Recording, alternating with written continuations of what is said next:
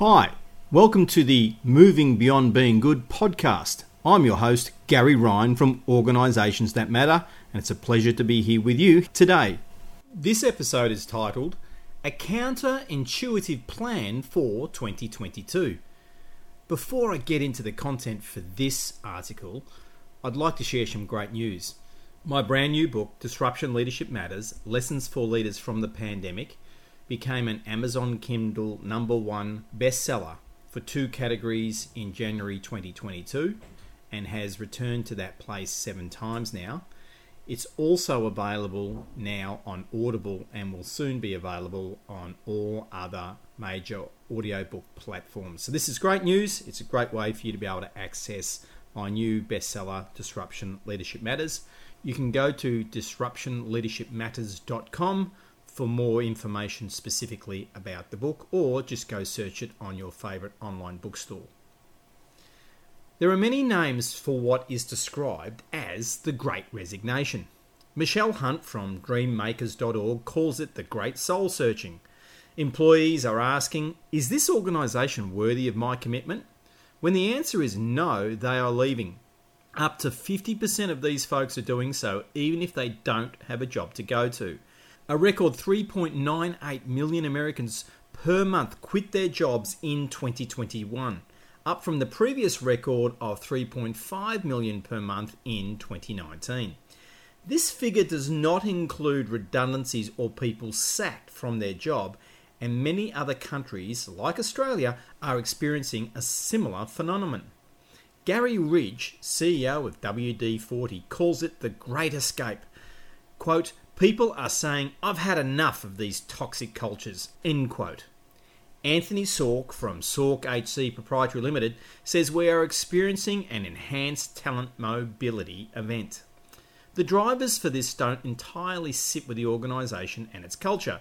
He says there is a combination of reasons causing people to leave, including the culture and leadership of the organisation, people self-actualising and realising that I'm in the wrong job, and trauma.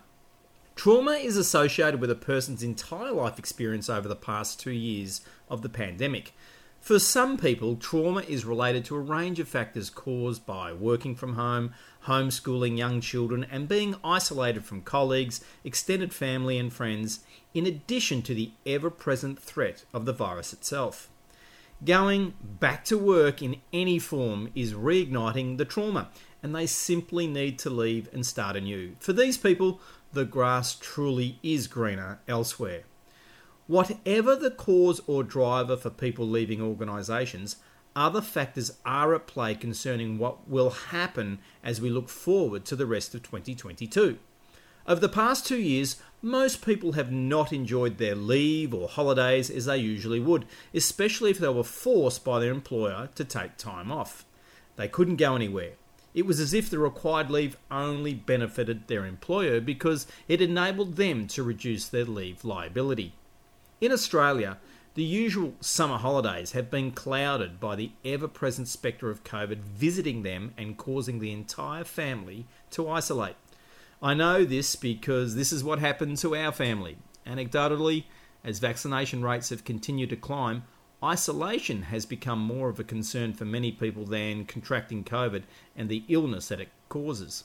Nina Mapsam-Bone, Managing Director at Beaumont People, shares the cumulative effect of all of the above is that folk have started 2022 with a negative energy balance. They haven't adequately recharged over the summer. They are exhausted. Understandably, many organisations want 2022 to be the year they recoup losses or reduce productivity they may have experienced over the past 2 years. Of course, numerous organisations have thrived and their goal will be to continue the growth trajectory the pandemic has gifted them. What if the most thoughtful strategy for 2022 is to sit down with the people in your organisation and work out what is realistic, given people will need to take a proper break, possibly earlier than usual, before they are cooked. If employees become cooked en masse, it won't matter how good your strategies and stretch goals look, they won't be achieved if the people in your organisation aren't there to deliver them. Many good leaders are exhausted themselves from the past 2 years' extraordinary effort to support the people in the organisation. They need a rest too. The risk is exhaustion will cause many of them to quit as well. When this happens, my guess is many of them will take extended leave, 6 to 12 months off, to fully recover. Can your organisation afford senior leaders to quit en masse? And what might this mean for our economy more broadly if a swath of experienced leaders take extended leave? Yes, opportunities will be open for others to step up, but the normal mentoring and support may not be available.